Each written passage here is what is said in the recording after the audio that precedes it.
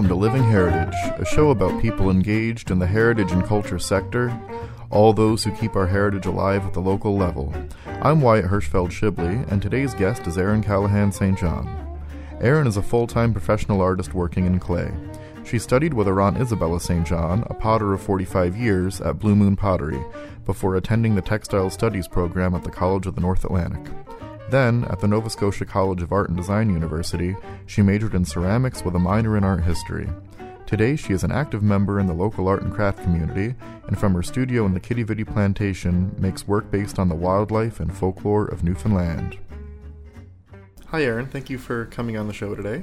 How did you get started making pottery? I've been working in clay now for 18 years, and I started with my Aunt Isabella St. John.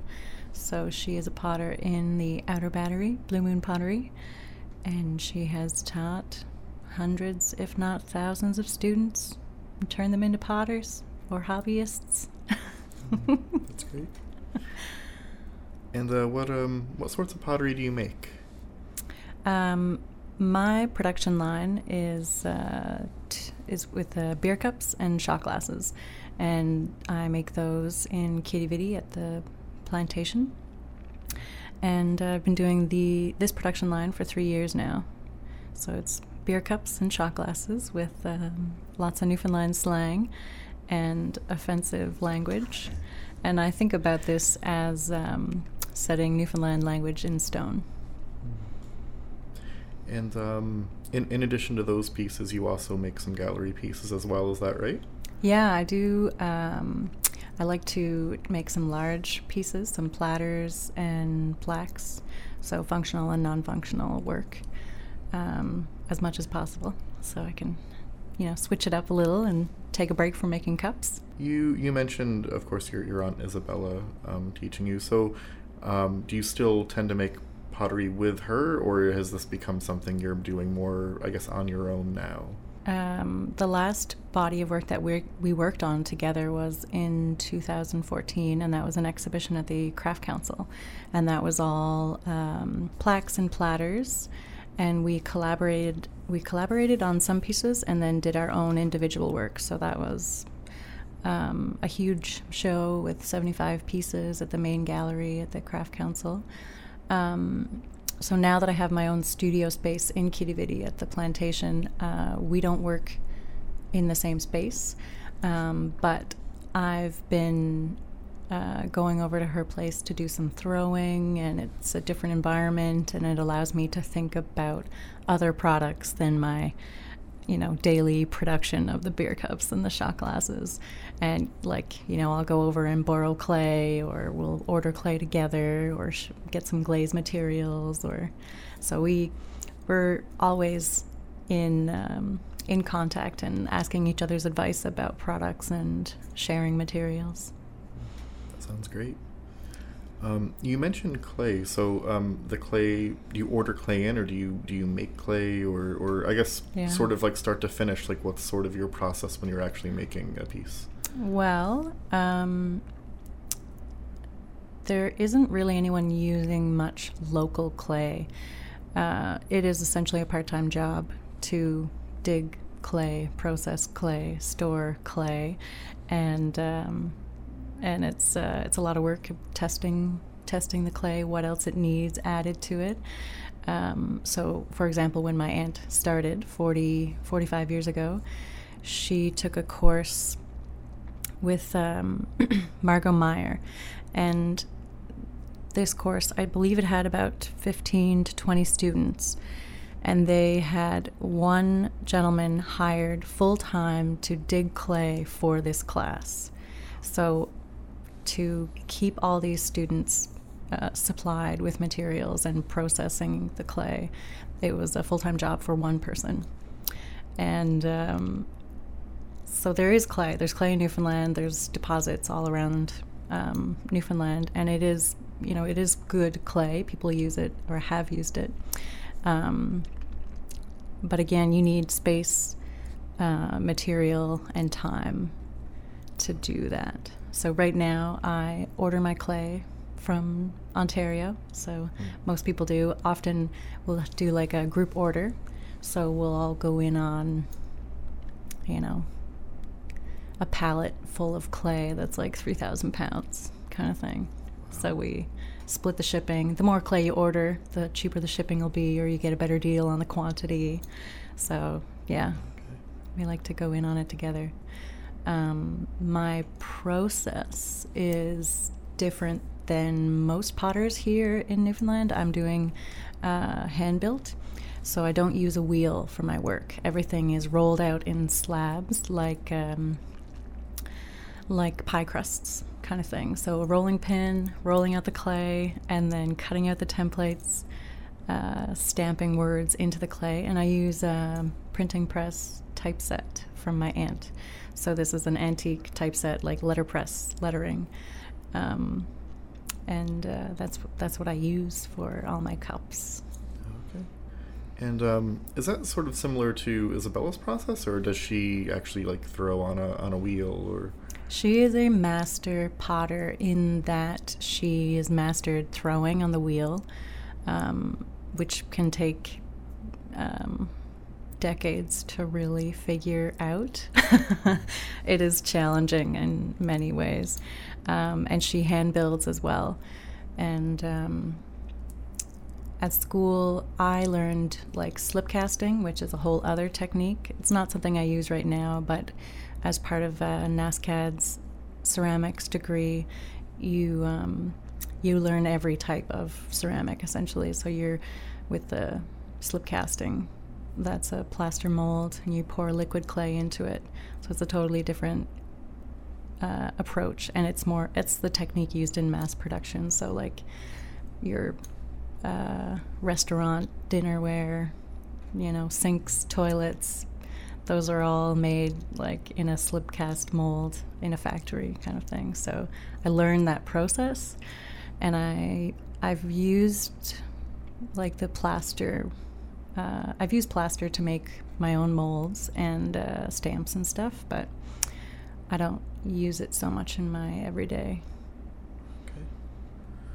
Okay. You mentioned the clay having to be worked with a bit to make sure it has enough water and that sort of thing. I know it's for making clay, but when you buy clay, is that something you still have to kind of look out for, or no?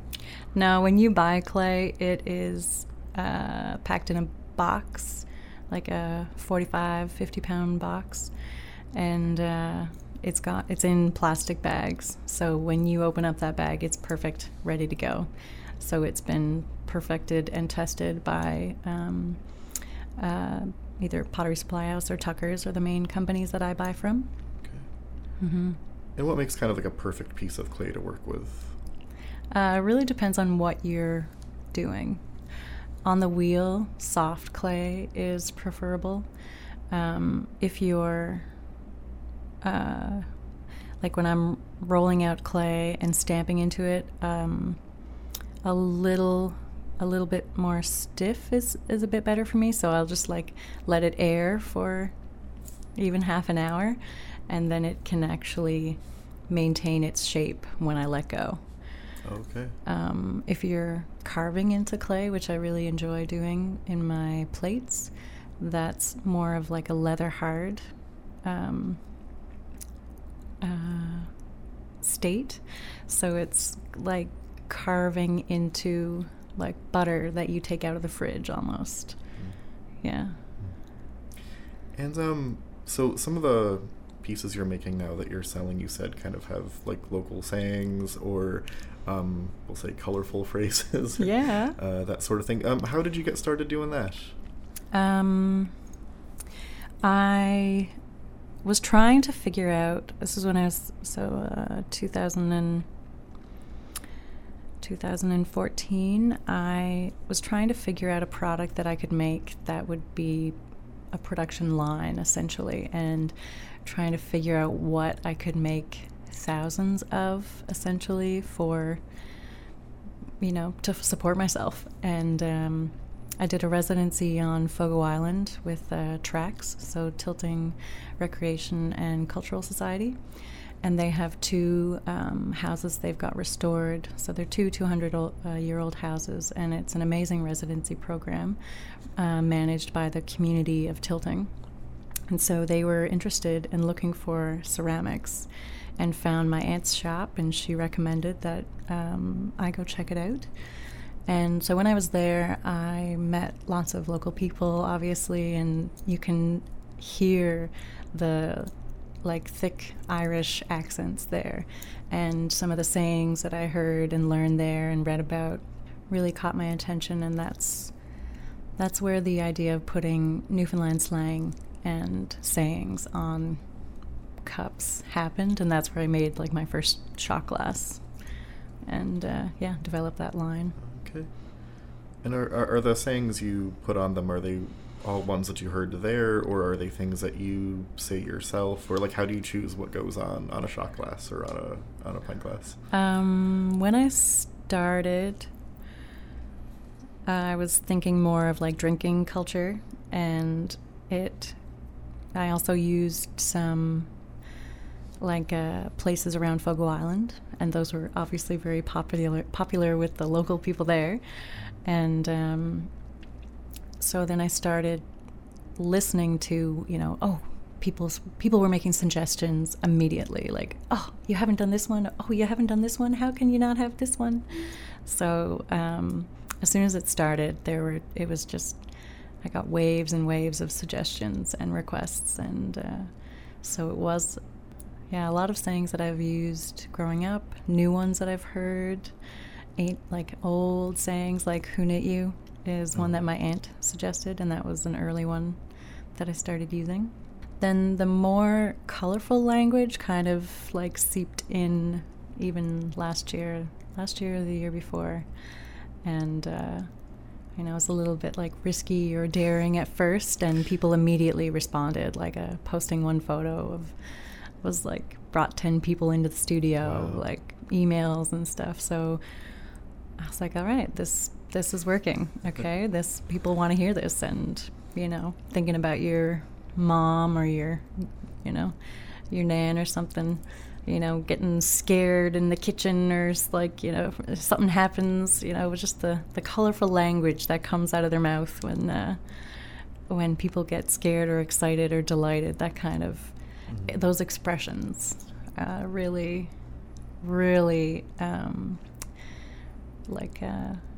they struck a chord with people. So that nostalgia and the connection there, people love it. The people who buy them, because I guess when they buy them at the plantation you're there, do they tend to be local people then, or I a mix? Have such a wide range of clients.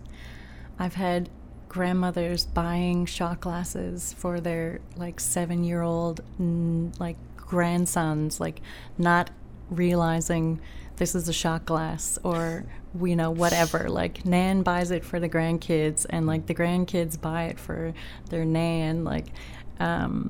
It's kind of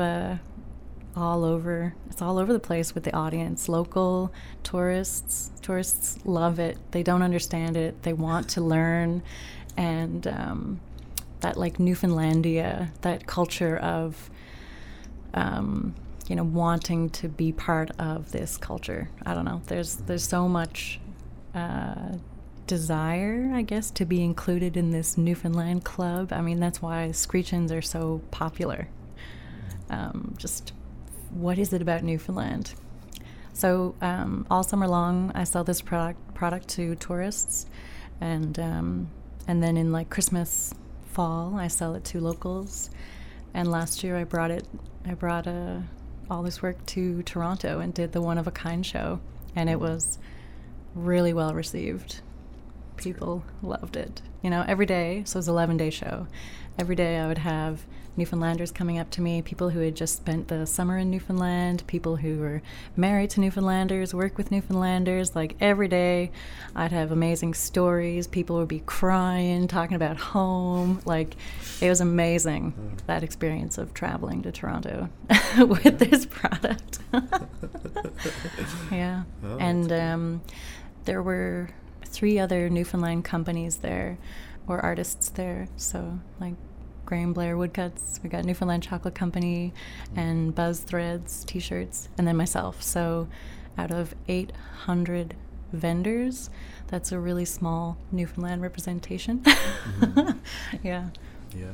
And people were very, very excited to see Newfoundland products there. Huh. That's interesting. You also mentioned that you do gallery pieces. Mm-hmm. How do those differ from, say, like the pieces that you sell? They are pieces that like take much longer to make. Generally, it's exploring techniques I've learned in a workshop, something I've thought about making, and I'm trying to figure out an idea.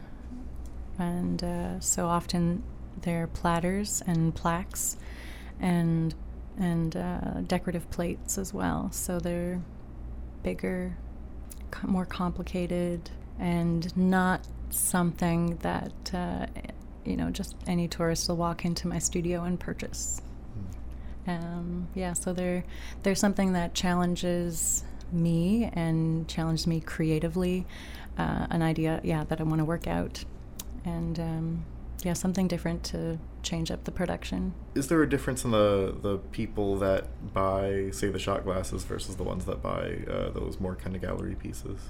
Generally, it's a more like a collector, someone who already knows about ceramics, has a ceramics collection at home, someone who understands what I'm doing. They don't necessarily want a beer cup or a shot glass. They'd rather have something more unique, the more one of a kind, knowing that it's the only one in existence or something like that it's a different buyer for sure. So you've talked a bit about the things you're doing in terms of shot glasses, that sort of thing, and your gallery pieces. Is there anything you see kind of on the horizon, like anything that you'd like to explore, like to get into in the future? Long term, next year, I'll be moving to Bonavista and opening up my own shop and developing a residency program in Bonavista. So that'll be a workshop space on Main Street and on Church Street, workshop, gallery, and eventually a residency program as well. So that's kind of the bigger project that I'm thinking about right now. And sculpture in general is something that I'm always trying to figure out and think of. When I went to NASCAD, we had a lot of visiting artists, visiting professors, a lot of new professors, and they were into sculpture and conceptual art. So we had one amazing professor, Matt Weddell, who essentially only made life-size pieces as large as him or larger, up to like 16 feet installation work in California. That was phenomenal.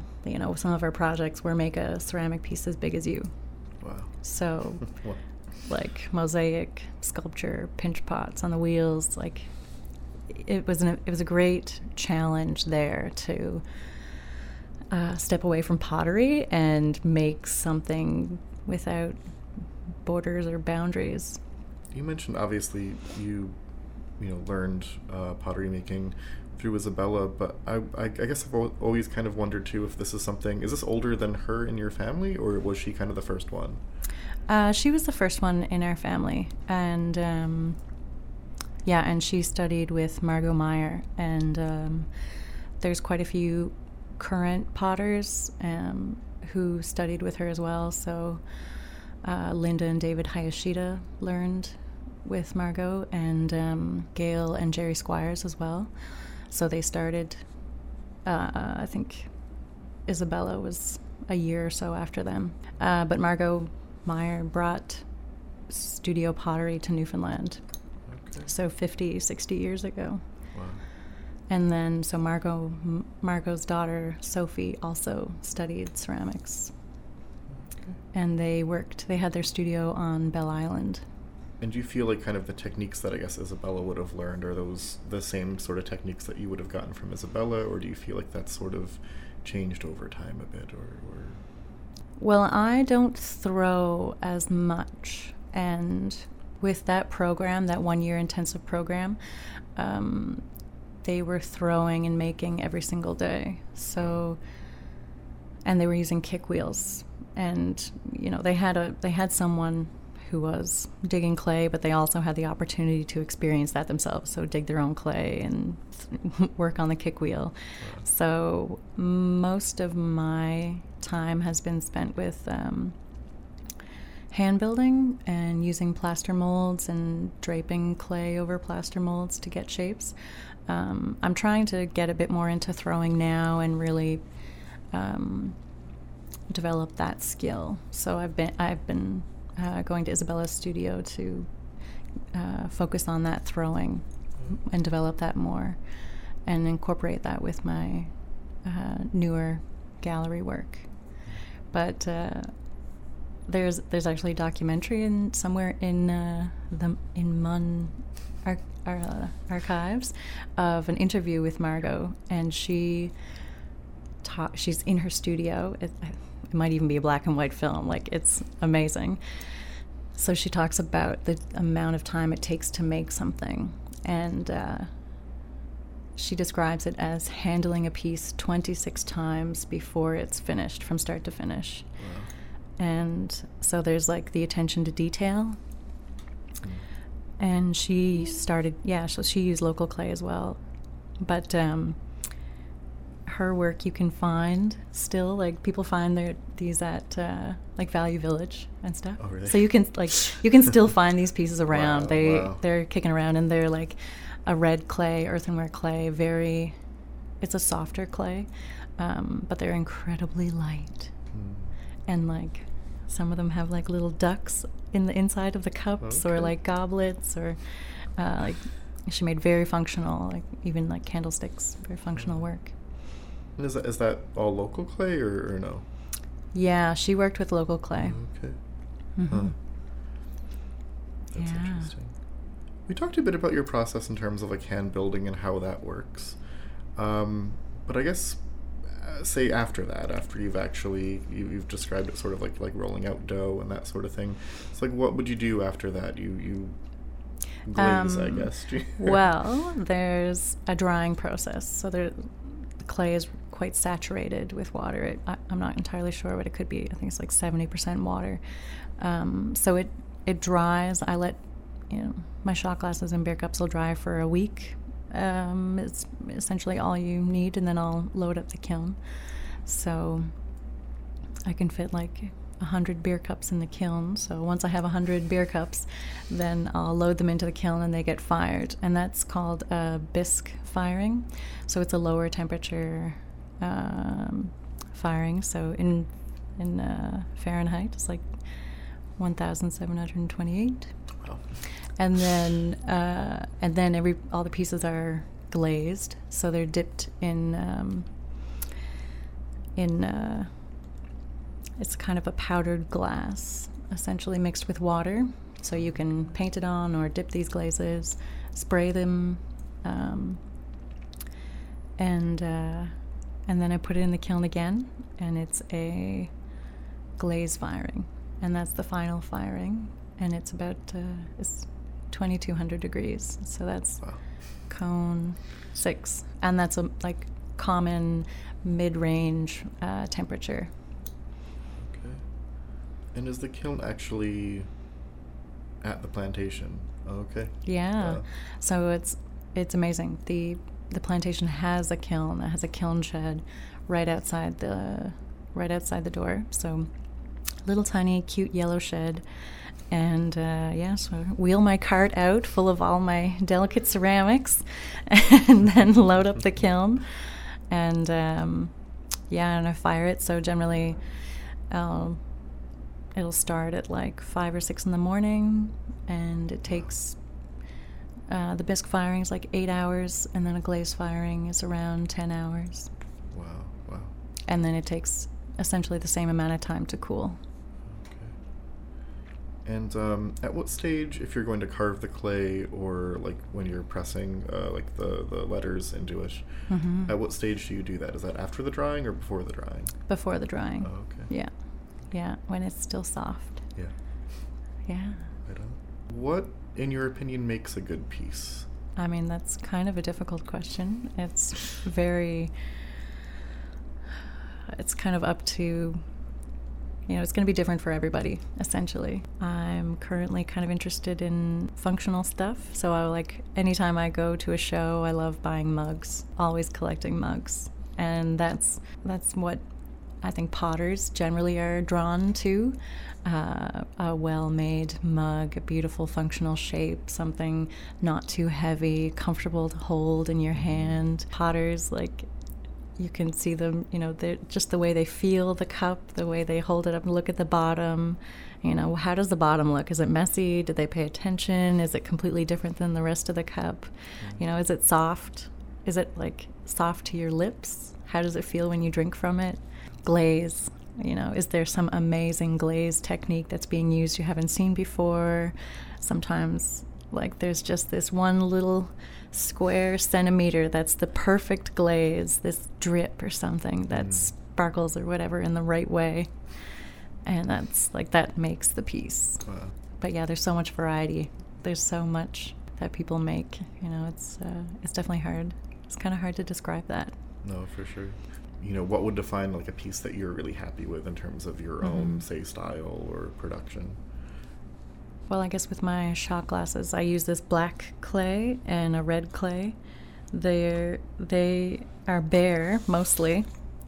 And then you get this metallic blushing around the edge of around the edge of the letters. And so with the black clay or the red clay, if it just goes a little bit over temperature, just that tiny little bit over cooked, you get that that blush from the iron, I guess, in the glaze. So seeing details like that really, for me, marks a better piece. Right. A smooth glaze covering the cup, making sure again that it's soft, comfortable to drink from. It's not crooked. There's no sharp edges. Yeah. Seeing someone also just pick up a piece and see that connection with a piece or with the words or with the shape, that is another level of just being satisfied. Someone connecting with the work. Yeah, seeing it go to good homes. Yeah, someone who really appreciates it. So that's another level of being satisfied. Someone buys it. Yeah. Do you feel a certain attachment to what you make, or have you sold so many that you don't? Yes and no. Not as much with the cups, I guess. I definitely have learned to let those go. The larger pieces, though, which are definitely more one of a kind, it's trickier. Like the pieces I made at the summer workshop last year in Lunenburg. I have those on my wall, but they're in my studio space. And I guess instead of actually, pricing them realistically, I put a giant price tag on them so that, they're on display and people can look at them, but unless you're really, really serious, you're not going to buy them. And that in that way, I can keep them around, but also pretend that I'm ready to let go of them. But yeah, I definitely do have a small private collection shelf in my studio that's an inspiration shelf. Pieces that I've made that I feel I probably won't be able to do that again, so I'll keep that. Yeah. And a few other potters' work on there. So they're not for sale. They're for me to look at and take inspiration from. If someone were to walk in with a wad of cash, would you be able to let one go, do you think, or no? Yeah, I think so. To the right person, who's really appreciative. Yeah. Thank you for being on the show, and people should check out your pottery. Yeah, and come on down. We're open all year round in Quidi Vidi at the plant. We've got new artists coming in, and we're always there working away. Yeah. But thank you so much for having me on the show. This has been lovely. Anytime. You've been listening to Living Heritage, a program of CHMR Radio and the Heritage Foundation of Newfoundland and Labrador.